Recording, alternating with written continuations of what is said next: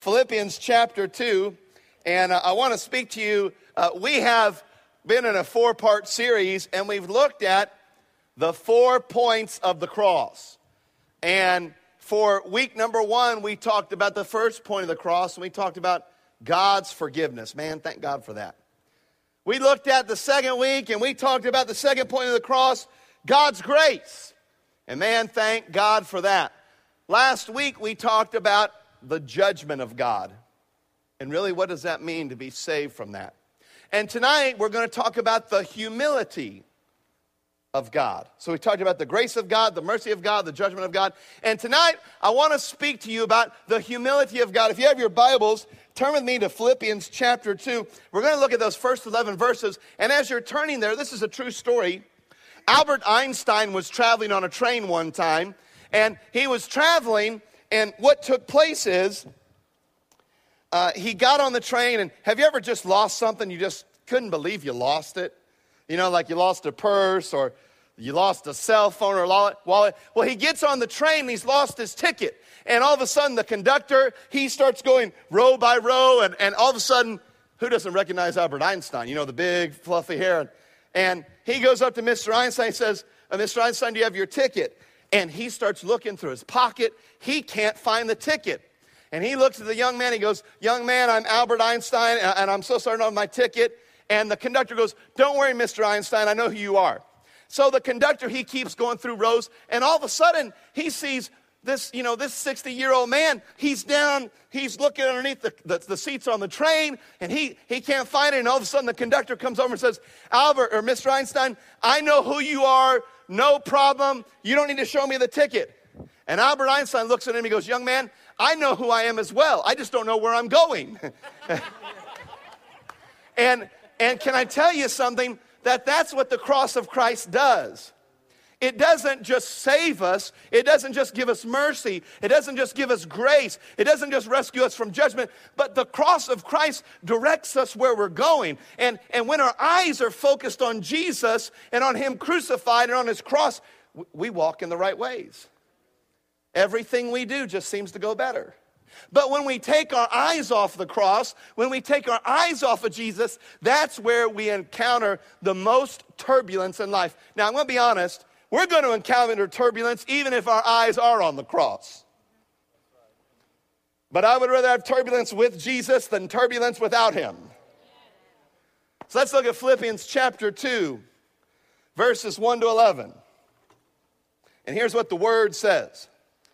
It says, if you have any encouragement from being united with Christ, if any comfort from His love, if any fellowship with the Spirit, if any tenderness and compassion, then make my joy complete by being like-minded, having the same love, being one in spirit and purpose. Do nothing out of selfish ambition or vain conceit, but in humility consider others better than yourself.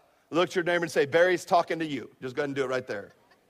All right, verse number 4. Each of you should look not only to your own interests, but also to the interests of others.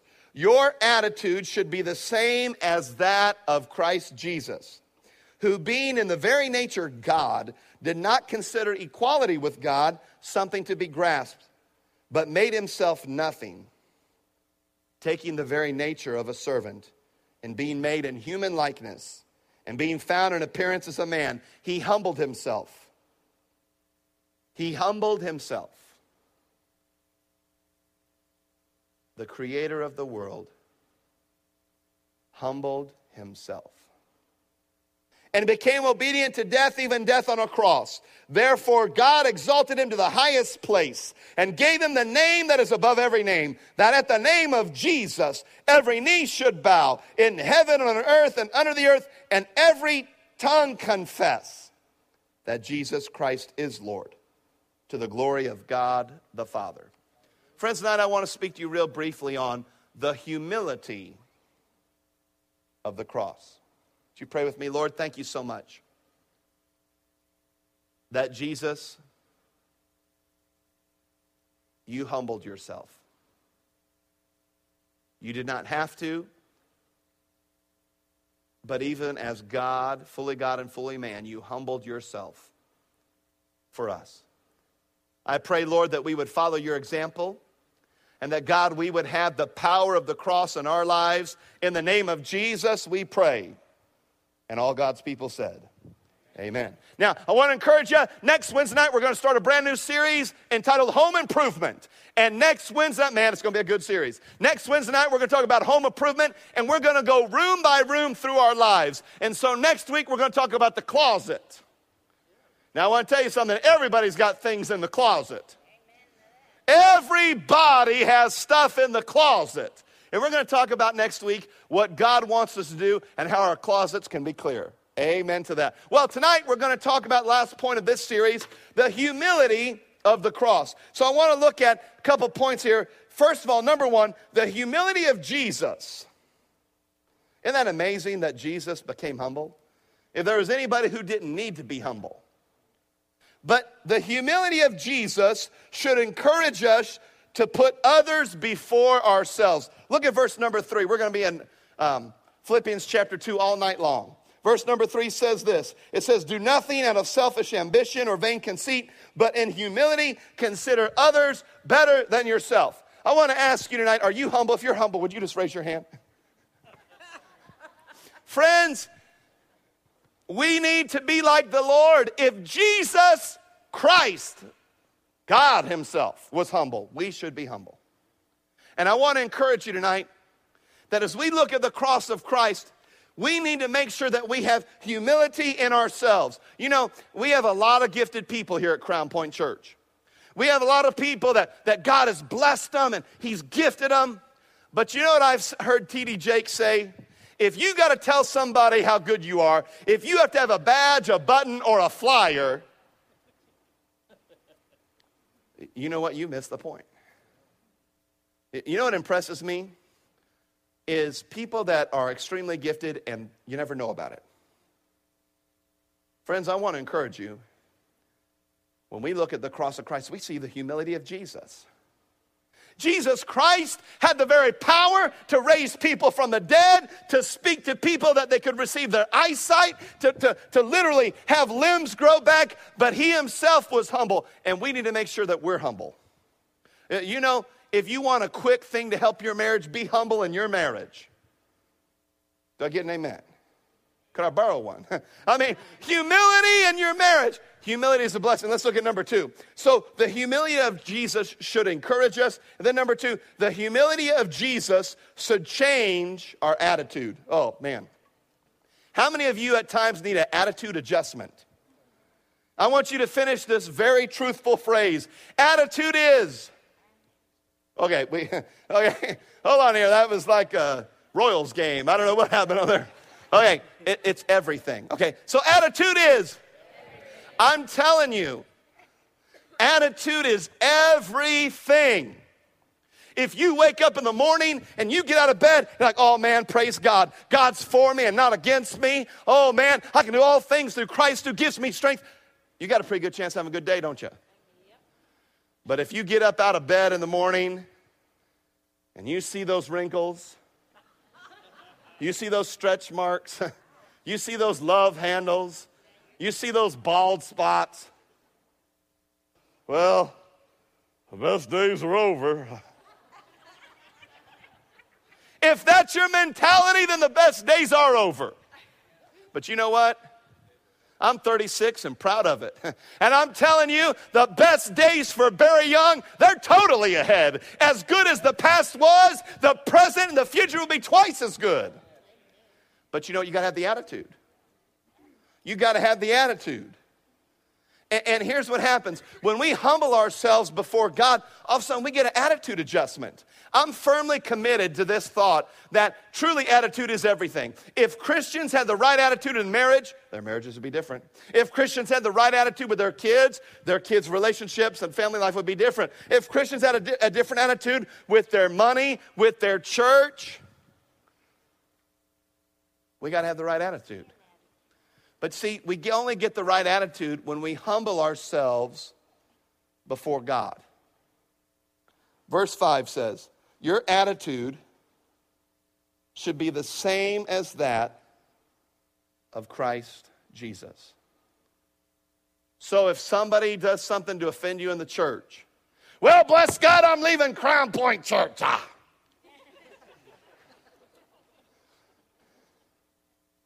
You know what I've told people before? Depends on who they are. Every church needs a good bowel movement. You know what I'm saying? And so it just depends on who they are. You can't find a perfect church. You know what I love?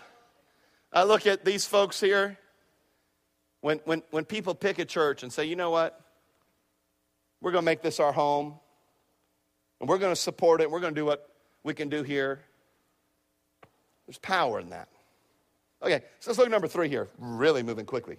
Okay, the humility of Jesus should encourage us. It should change our attitudes. Number 3, let's look at verse number 7. It says, but Jesus Christ made himself nothing, taking the very nature of a servant and being made in human likeness. Number 3, the humility of Jesus should motivate us to be servants. Do you know something? That when I see somebody who's a servant, that's who reminds me of Jesus. I've seen people that, man, they can preach, but I know the private life isn't there. They can sing or play an instrument, but the private life isn't there. When I look at somebody and they're truly godly, they're truly like Jesus, they're a servant. You know, if you want your life to count, I was there yesterday with Charlotte's father, 85-year-old man. And I thought to myself, this brother's just a few steps away from being in eternal life. He knew the Lord. He was a man of God. You know what? The greatest title God will ever give you or me is this, when we die, if we've served him. Well done, my good and faithful. That's the number 1 title. Do you see how God is so different than our current church structure, or not church structure, but political structure? We look at presidents, governors, millionaires, movie stars, professional athletes, and God says the greatest title is servant. Number 4. So the humility of Jesus should motivate us to be servants. Number 4, if you want your life to count, be a servant. Number 4, the humility of Jesus produced death on the cross and should help us to put death to things in our lives that shouldn't be allowed to exist. I'm going to get in your seat here for a moment. Let's look at verse number 8. And being found in appearance as a man, Jesus humbled himself and became obedient to death, even death on the cross. One more time. The humility of Jesus produced death on the cross and should help us to put death to things in our lives that shouldn't be allowed to exist. We need to get rid of pride. The areas you have pride and the areas I have pride, we've got to make sure we put that to death. Pride comes before the fall. Pride has kept people from going to heaven. Pride has kept people from getting their marriages fixed. Pride has kept people from accepting responsibility and getting their families healed. Pride has kept people from greatness. Pride has kept people from God's very blessings. Pride has kept people from living the abundant life that God wants them to live. And friends, here's what the word says. Humble yourself in the sight of the Lord, and he will lift you up. Luke 14:11 says, he who exalts himself will be humbled, but he who humbles himself, he will be exalted. Very young interpretation is you're going to get humble one way or the other, or you might as well do it. Isn't it more comfortable when we humble ourselves than when God does it? Woo! Okay. What is it that you need to put to death? Are you here? And you do have a bad attitude. Let's put that to death. Are you here tonight and you're dealing with gossip? Okay, let's put that to death. Are you here and you're struggling with lust? Okay, let's put that to death. Are you here and you're struggling because you've got to make sure that you're always right in arguments? Okay, let's put that to death. Are you here tonight and you're not having daily prayer time with God? Okay, let's put that to death. I want to give you this one thought. It's not in the notes. Death always precedes life. Death always precedes life. And friends, Jesus said, if you want to live, you need to die. What do you need to die to tonight? Here's what John says in John chapter 3, verse 30. He says, you must become greater and I must become less. Let's look at the fifth one very, very quickly. Number 5, the humility of Jesus. Oh, thank God it led to his exaltation. Look at verse number 9. It says, therefore God exalted him to the highest place. Woo. And gave him the name that is above every name. Okay, here's what I want to do. How many people want to be blessed? Just raise your hand. How many people, you want to have God's favor? Just raise your hand. How many want to be financially so blessed that you can just bless other people? Just raise your hand. How many people want to get younger again? Just raise your hand. Okay, well, 3 out of 4 is not bad. Okay, here we go. Okay, here's the thing. I want you to just receive this. You can never have God's very best for your life unless you're humble. You can never have God's. No, I'm not talking about just getting by in life. I'm not just talking about some average existence. No. I'm talking about having life and having it more abundantly. You cannot have God's very best and not be humble. You know who exudes that's our senior pastor. Many of you don't understand how the Assemblies of God is structured, and I didn't know it till I became a pastor. But in the Assemblies of God, each state typically is a district, and they have a thing which is called an assistant superintendent and a superintendent. Pastor Newby is an assistant superintendent. Are you ready for this? Pastor Newby is approximately over 400 churches and about 2,000 ministers. Okay, so when I go to these big Assembly of God meetings, now I'm nobody. I mean, there's no doubt about that. But pastor's very powerful. This is what pastor does. Hey, how are you doing? And he'll just talk to somebody who's not even a pastor. How are you doing? And pastor, and then I'll go and I'll see some other pastors who are powerful. Hey, they don't even look people in the eyes. God's exalted Pastor Newby because he's humble. I want to give you this thought here. I want you to write this down if you're taking notes. You can't exalt yourself. You can try, but it'll never work. You cannot exalt yourself. You can't exalt your finances. You can't exalt your marriage. You can't exalt your job. You humble yourself before the Lord, and then he's the one that lifts you up. And can I just tell you, some of you here tonight, I'm just going to be honest, some of you've kind of banged your head against the wall because you're trying to exalt yourself. Humble yourself. Let me give you the last one here. Number 6, the humility of Jesus. I love this. It was followed by supreme power just by the mentioning of his name. I want you to just glance at this thought. How much power do you just mention the name? Here's what the word says in verse 10 and 11. This is just the name of Jesus. This is not Jesus showing up in bodily form and raising Lazarus from the dead. This is not Jesus going and feeding 5,000 people miraculously. And really it was like 10,000 because that number didn't include women and children. Okay, here's what just the name, Jesus. Here's what it does. Verse 10 and 11. That at the name of Jesus, every knee should bow in heaven and on earth and under the earth, and every tongue confess that Christ is Lord, to the glory of God the Father. Do you know what this said is exactly what's going to happen? At the end of time, every human will confess the name of Christ. Some will confess it in salvation willingly, and some will confess it as they are separated from God. And so I want to ask you tonight, how humble are you? You know, it's weird. Anytime you talk about humility, it's kind of a joke because just when you think you're humble, you've missed it. So it's kind of silly. The people that don't know they're humble are maybe the most humble. I want to give you 4 things to take home tonight as Pastor Ferdy and the worship team come play real softly. Let me just give you 4 things that I want to give this to you. If you put these 4 things in your life tonight, if you put these 4 things in, if you just say, you know what, I'm going to take these tools Barry gave me. I'm going to put them in life. You do these 4 things, you're going to see immediate blessings in your life. Let me give you these 4 things tonight as it deals with humility. Number 1, 4 things that are really practical steps. Number 1, humility was a cornerstone of the life of Christ, and so we will be more like Jesus if we're humble. You know, I love having the power of God. Have you ever just moved in the power of God?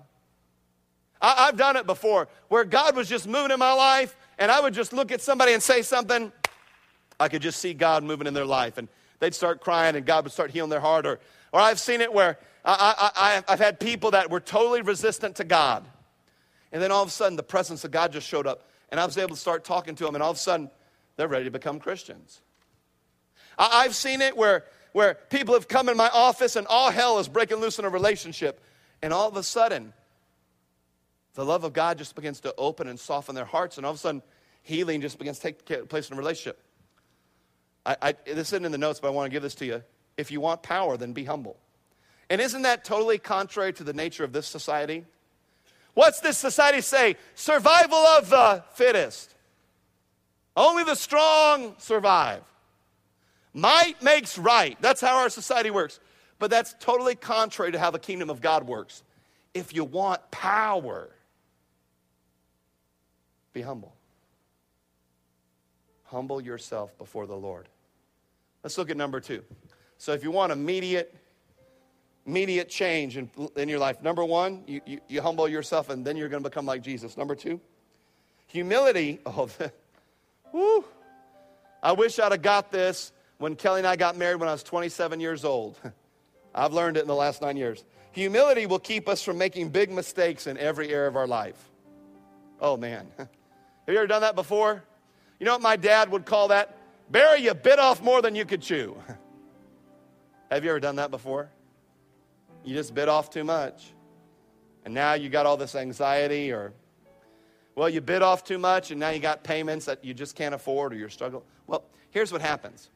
When we have humility, listen to me, it will protect you from big mistakes. When you're not worried about keeping up with the Joneses, you know what? That's going to protect you from a lot of stress. You know what? When you're not worried about, oh, I got to look the best and I got to be perfect in front of people, guess what? That brings peace to your heart. And I just want to encourage you, as you leave here tonight,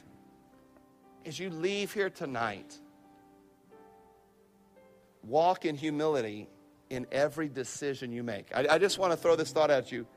Ask God, Lord, how can I be humble in this decision-making process? Let me give you the 3rd one tonight. So what can we take home and just change our life immediately? Number 3, this is big. Humility will attract people to us. Humility will attract people to us. If you want to have more friends, become more humble. If you want to have more enjoyable relationships with your family, become more humble. Friends, you know, thousands of people follow Jesus, literally. Can you imagine that our Savior, he'd go from town to town, thousands of people just be following him. They weren't just following him because he was powerful. They were following him because he was humble. Have you ever just been with somebody and they're telling you how great they are? And, you know, you don't want to be with them. Have you ever been with somebody and you just can't get a word in edgewise because they're just talking and talking and talking and talking? Jesus had a way that he would meet people and connect. If you want more friends, become more humble. Let me give you the last one here tonight as we close. Is that humility, and we've already said this, gives our lives power. It does. And tonight, this isn't in the notes, but I got to say this before we close. Pride brings death. Listen to me, friends.